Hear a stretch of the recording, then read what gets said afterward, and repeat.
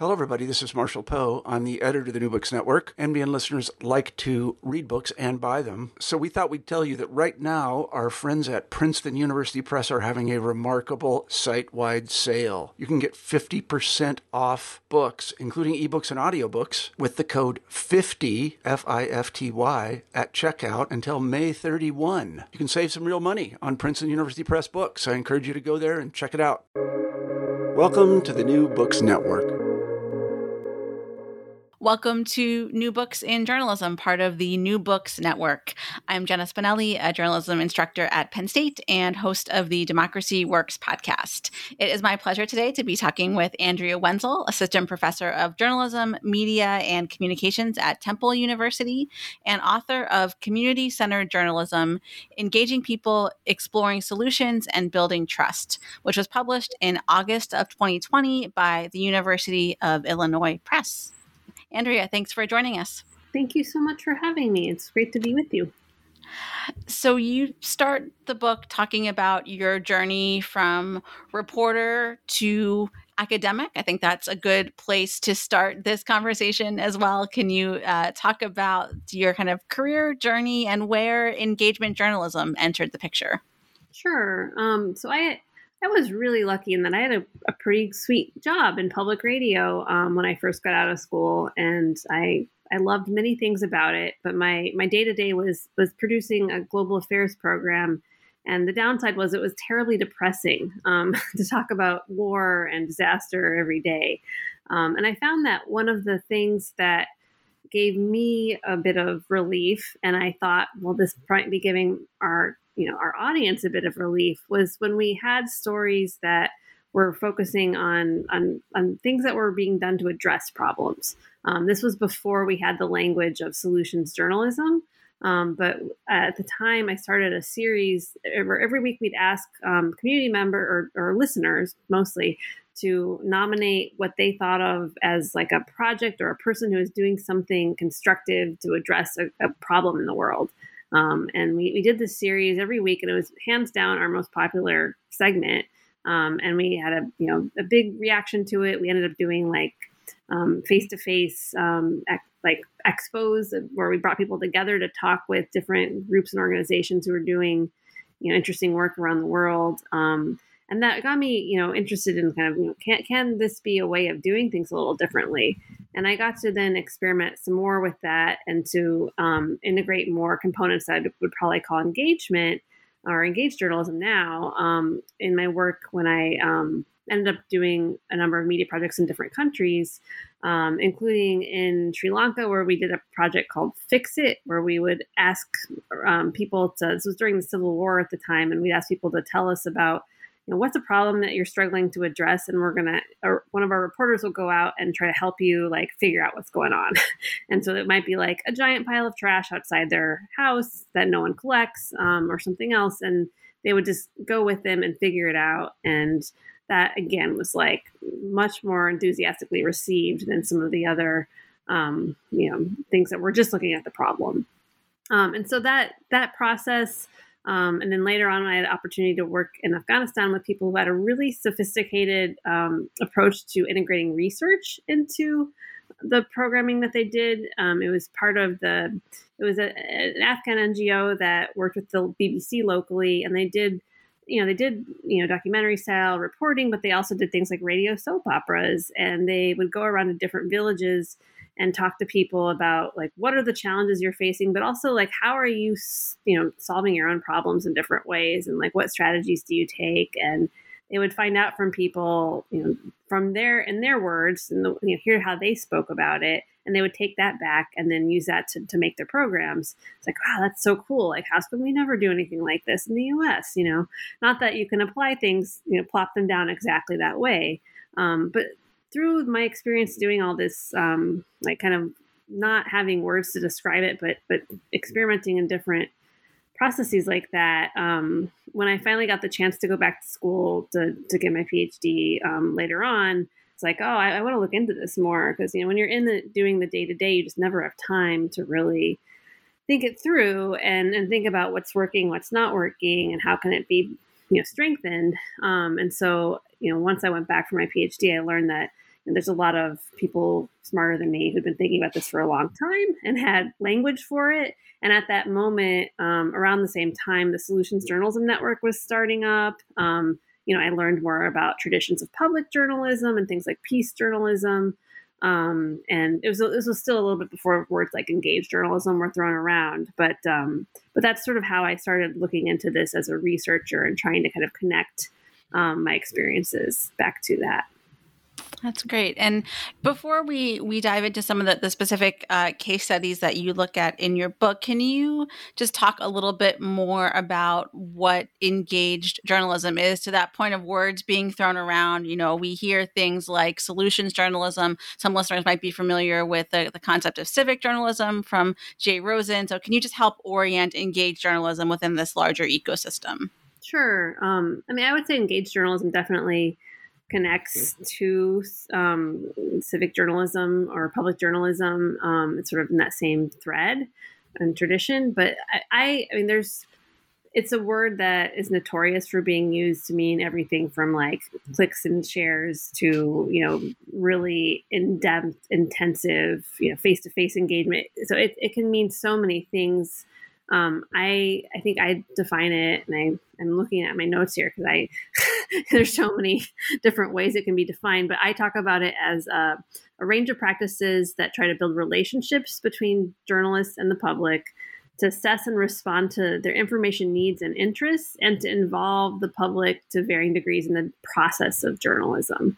Because I think those are sort of all key areas. And I think it's something that you can think of as it can happen on a spectrum. So there can be, sort of just like things that are more transactional, and then things that are more relational and, asks to community members to share an idea for a topic, or it can be actually working with them to develop something.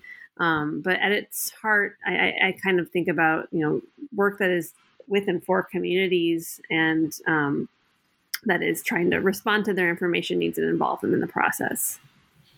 Yeah, kind of, breaking down that fourth wall, so to speak, there's like this, I don't know, I feel like when I went through journalism school, it's like this armor that you put up to be a good reporter. It's kind of breaking some of that down a little bit, which I think you also talk about in the book. This approach, and some of the others you mentioned, really challenged what have long been thought of as norms in journalism and in journalism education. Certainly, I think things like objectivity, for example.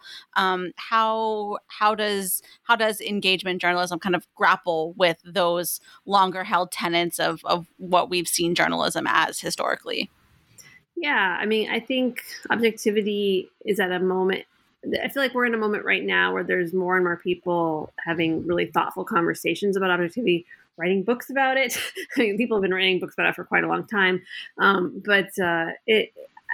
It's something that can be interpreted in many different ways. I feel like the dominant interpretation of it has been problematic and harmful to a lot of communities, in that it has had a tendency to reinforce existing power dynamics, and the idea of like looking for both sides or two sides of something is tended to end up with overrepresenting people who are in positions of authority, often white men, and encouraging journalists to keep a distance from communities themselves, and from stakeholders within communities who are seen as having, quote, an agenda, as if the people in power that they're talking to don't. So it's I think it's something that's long been problematic. I think that the framework that I use of community-centered journalism, which sort of draws on both engaged journalism and solutions journalism, I think would challenge that it's not a helpful norm, and that it creates distance where there doesn't need to be distance, and that doing work that's community-centered, you're not necessarily advocating for, say, a political party or a particular group, but you're advocating for the information needs of a community, and that is something that the idea of like being objective and keeping a distance is not helpful. Yeah, and I think you kind of illustrate some of these points really well in a case study in the book. I believe it was in Los Angeles or that somewhere in California where they're, the media outlet brought together, citizens and reporters and people from community organizations, and they had these kind of dialogues. Can you tell us about that project and how it kind of illustrates? I'm picturing your triangle diagram in the book of communication infrastructure theory and sort of the relationships between those three groups: citizens, community organizations, and reporters or journalists. Yeah. So, I mean, I draw on this idea, which is, it's a wonky academic theory, but I think it's actually really practical in that it looks at, community. It's based on research that's looked at different kinds of neighborhoods and communities. And it's found that when there's strong relationships between residents, community groups, and local media, there tends to be higher levels of civic participation and a greater shared sense of understanding of what the community issues are and a sense of belonging. And so in South LA, and at the time I was working with a research group that kind of used this framework, we helped to organize a series of workshops where first we brought together, this was based on, my colleagues having, for years been doing outreach and engagement with different community organizers in this area and kind of having a sense of what the challenges were. And they had long known that there was a lot of distrust between community groups and local media because the community groups were frustrated that the local media kind of only, in their view, came in when something terrible happened or kind of would call them up and get a source and then never really have any accountability to them or the community. And so there wasn't much trust there. And so we organized a series of workshops first with each of them separate. So with community organizers separately and then with journalists separately. And then we connected them. And one of the things we did, which I thought worked surprisingly well, was we did kind of speed dating with them where we had them basically sort of pitch their what they did. So the organizations would share here's what we work on, here's who our constituencies are.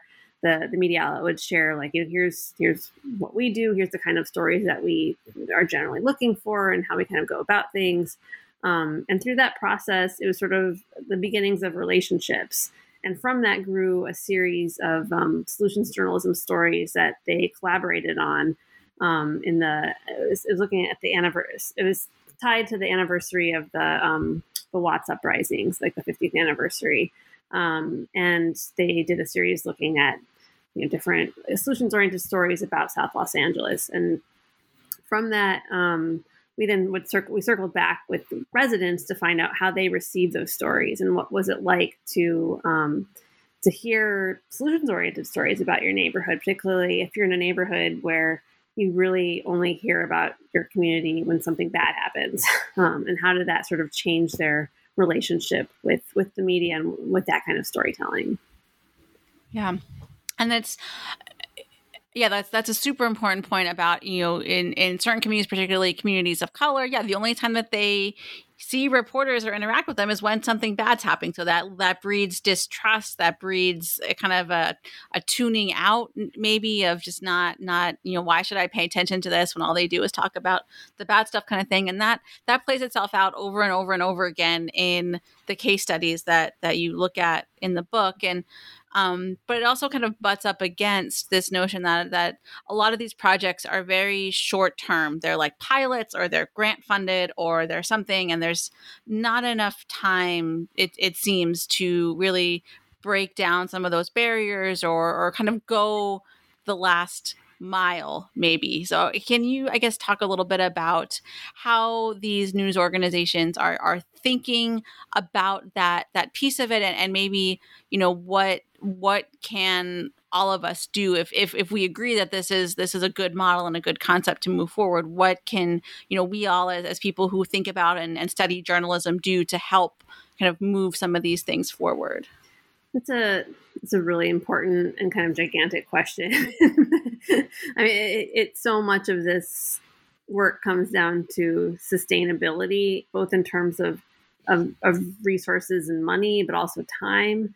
And it's, we can't assume that just making a good thing is going to lead to it making money, or so it's a huge problem. All or almost all of the projects that I looked at in this book had some degree of philanthropic support, they almost all were grant funded, and so, or not all, but mostly. And it's hard to answer the sustainability question in an easy way. I think that, I think we can hopefully, many of us agree that there's probably not a market solution for much of this kind of work, and that the business model is broken, and advertising revenue and things like that are not going to be the way to deal with it. I mean, as with most of journalism.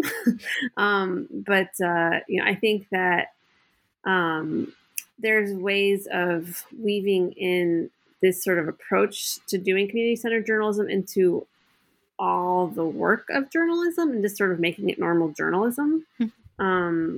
I hope. And I think some organizations are, closer to that idea than others, and are, accepting that. But no matter what, even if it's just sort of seen as part of the normal work, it is something that requires resources and requires time. And this I think is very similar to any initiatives around inclusive journalism as well. Like initiatives, diversity, equity, inclusion initiatives, I think have similar challenges, in that you're asking people to sort of do their work in a way that can take more time. And so our resources are not infinite, and especially for local journalism, which is already so stretched and stressed, and to be like, oh, here, can you do this other thing? And I don't have more money for you. It's really a painful ask. And I recognize that. But I think that it's something that if people are concerned about building trust with their communities, is worth exploring. Like how could we make this happen in some way? Maybe it's not, an incredibly intensive project, but are there other ways of sort of integrating elements of it? And I should also add that some of the projects I looked at are not necessarily projects that, are reliant upon just a news organization. There's a role here for other kinds of community stakeholders and or new projects that maybe aren't a traditional news outlet. That doesn't solve the problem of needing resources. But that's just to kind of add on that it's not, there's other actors that could potentially be involved, including, other kinds of organizations that I think we could be open to imagining having a role in journalism that we traditionally haven't. So like libraries or community organizations, or, looking at different variations of what we used to call citizen journalism. So, I think there's other ways of kind of exploring this, none of which completely solve the problem of resource needs. But I think, it's a tricky thing. Right. Yeah.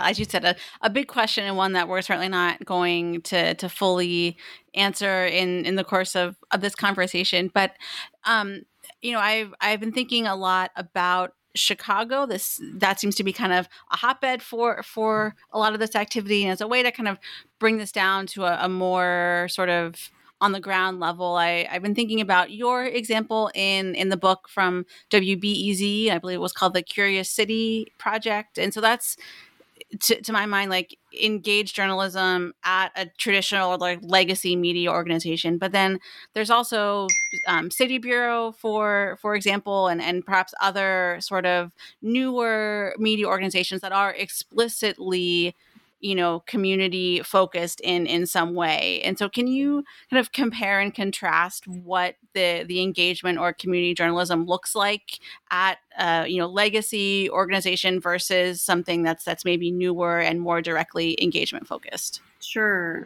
So I think that Chicago is a really great place to kind of consider. So I think Chicago and Philadelphia, they're just kind of both spoiled for good examples.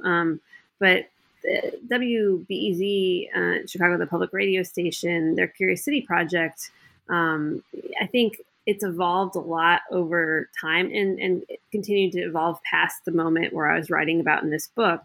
But, it started out as, looking for ways to basically crowdsource ideas for stories, and then to some degree involve the people who asked questions that they wanted reporters to answer in the process of doing the reporting. This is using the Harken platform, which people may be familiar with, that a number of different newsrooms use.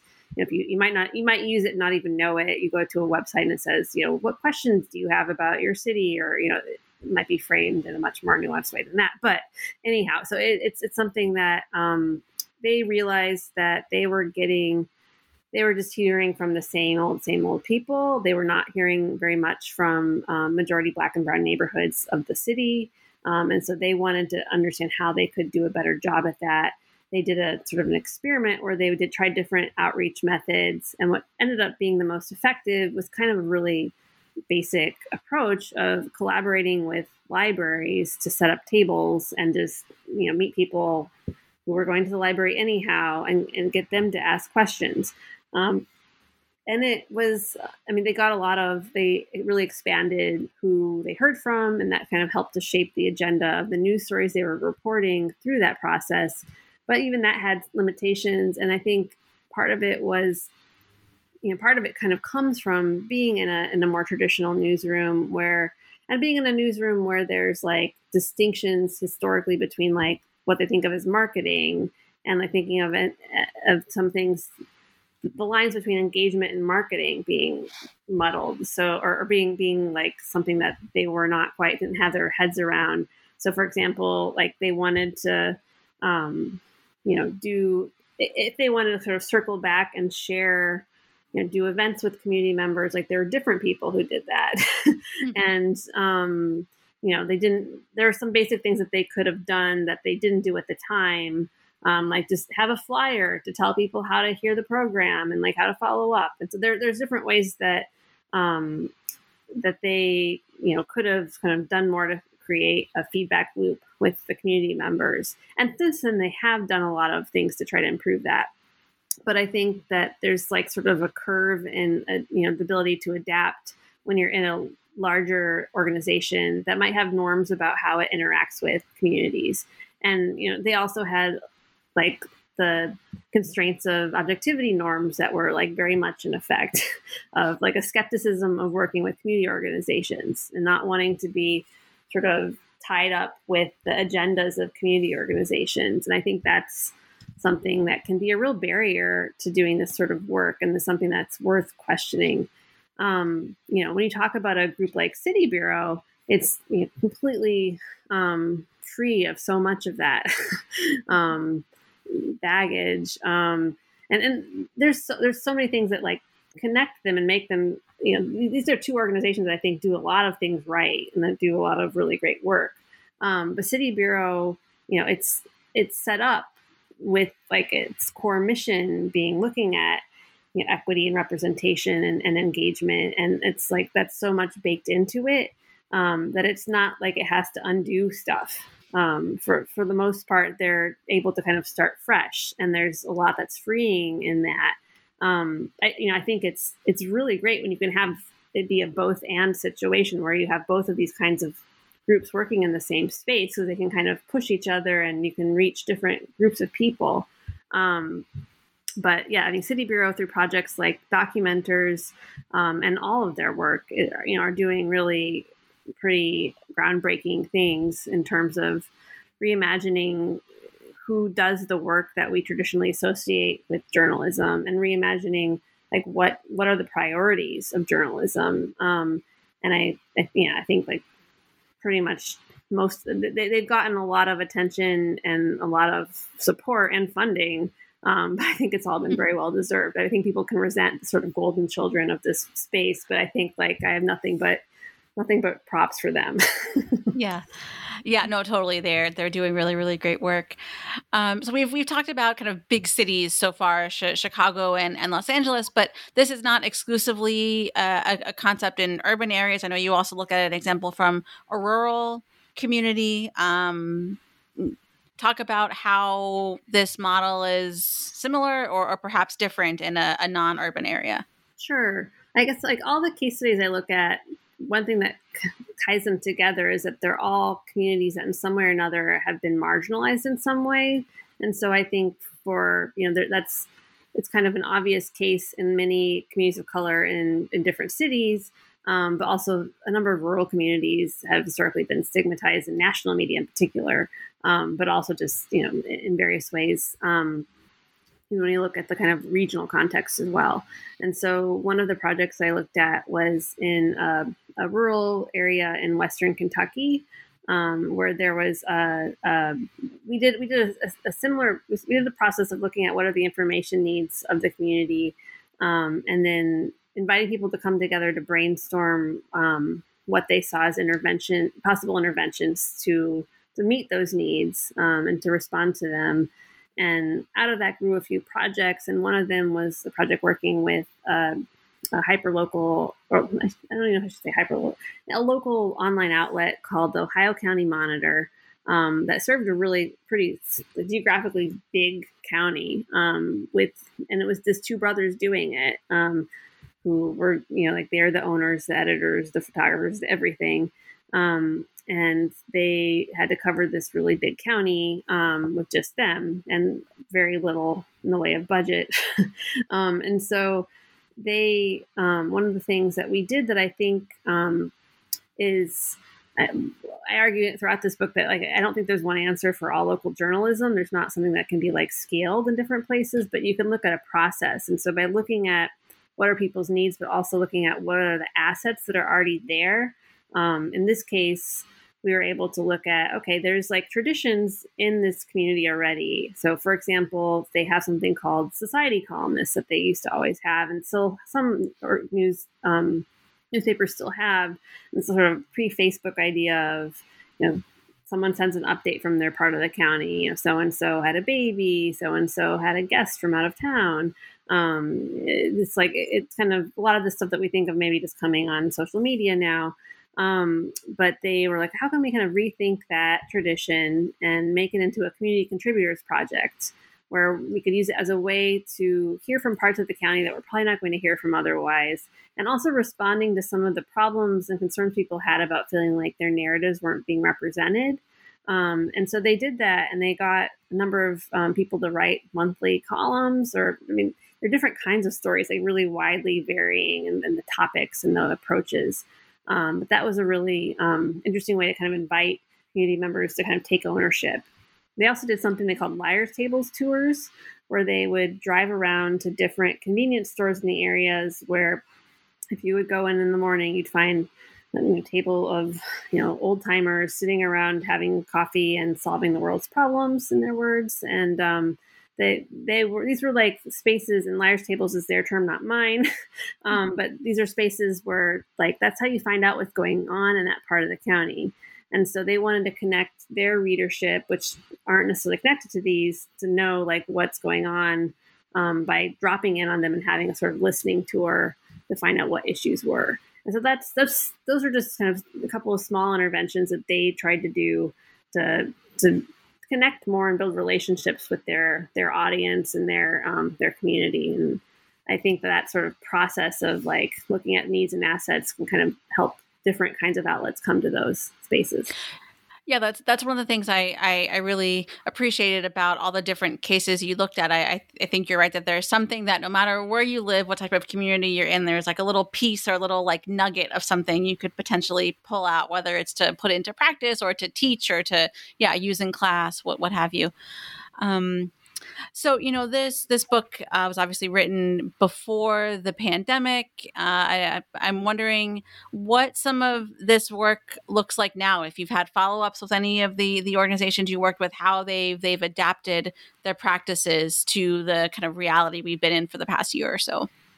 Yeah, it was so kind of gut-wrenching for the there's so many reasons everything is gut-wrenching, but it's to see people who've been doing this sort of face-to-face work and having face-to-face be so much part of it, trying to grapple with how do we do this when we can't be face-to-face.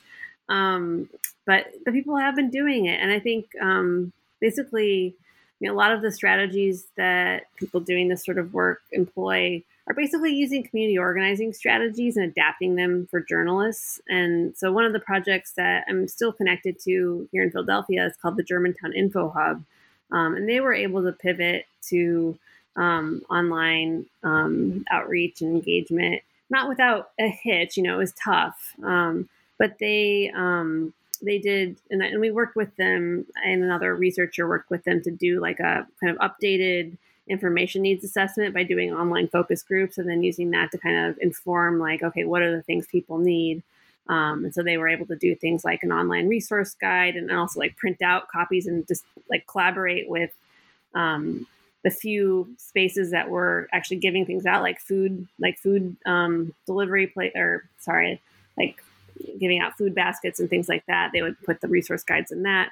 They were able to kind of find ways of meeting people's information needs and just like connection needs in that new context. They also did things like one of the things that grew out of the focus groups we did was people were saying, we know there's a lot of groups doing different kinds of service provision for the pandemic, but we're not all connected to each other. And so there's just a sense that we're missing things, and different groups didn't know about each other, and there might be repetition. And so we had like a virtual town hall to help those groups connect with each other. And so we kind of the Information Hub would provide a convening role of connecting different community organizations to help them connect to each other. And so that was another thing that they did to try to respond to the moment. They continued to do. They also shifted to doing collaborating with the community radio station, so they could have that be another way of reaching different people that weren't maybe necessarily connecting to them otherwise. But I think that they did a pretty good, or continue to do a valiant job trying to figure out how to take these community organizing strategies and shift them. And recognizing the people they're going to miss, and how to think about, okay, who's not online, who doesn't have access, how can we connect with them through the phone, or how can we collaborate with different community organizations that have a network, who have a phone tree, or who have whatever processes that make the most sense for that part of the community, to try to see how they could keep people from completely falling through the cracks as much as possible. Right. And now I'm sure the conversation is turning to, okay, what of those strategies we've developed over the past year are going to stick with us as we, are able to integrate face-to-face, events and activities back into our work and our overall planning. Yeah. No, I think that's a conversation that's still kind of ongoing in terms of, in many ways there's been opportunities as much as it's been just, awful. To connect with some people who might come to an online thing, but not a face-to-face thing. And so I think that they'll probably be trying to think about how they can do combinations of different kinds of hybrid things, or having some things online. I think they've done some projects like they've done a number of community narrative projects where they try to work with people to do some storytelling that they've used online platforms. And I think they're trying to think of now how they do some face-to-face outdoor variations of that in combination to the online things. So I think it's still kind of a messy moment of thinking that through. But I think that there's definitely elements that are going to stick with it. I think there's been a number of collaborations being built that are connections between groups that hopefully will continue on. Right.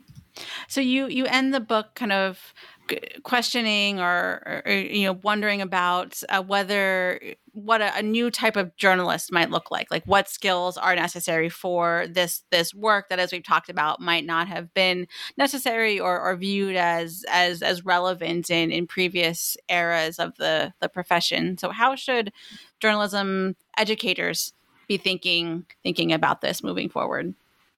That's a really important question that I'm thinking as a journalism educator, thinking about a lot. I think that there's a number of skills that we haven't traditionally done a great job at. Nobody has really done a great job at imparting to journalism students. So, for example, I think, there's things like facilitation skills, or thinking about community organizing skills for journalists, things that haven't traditionally been part of our curriculum that I think would be really great to weave in more. And there are some educators who have been doing modules around that, on facilitation or, thinking about different elements of engagement. I think that's great. We need to learn from what's already been started. But I think that, there's sort of two sides of it. One side is, looking at how to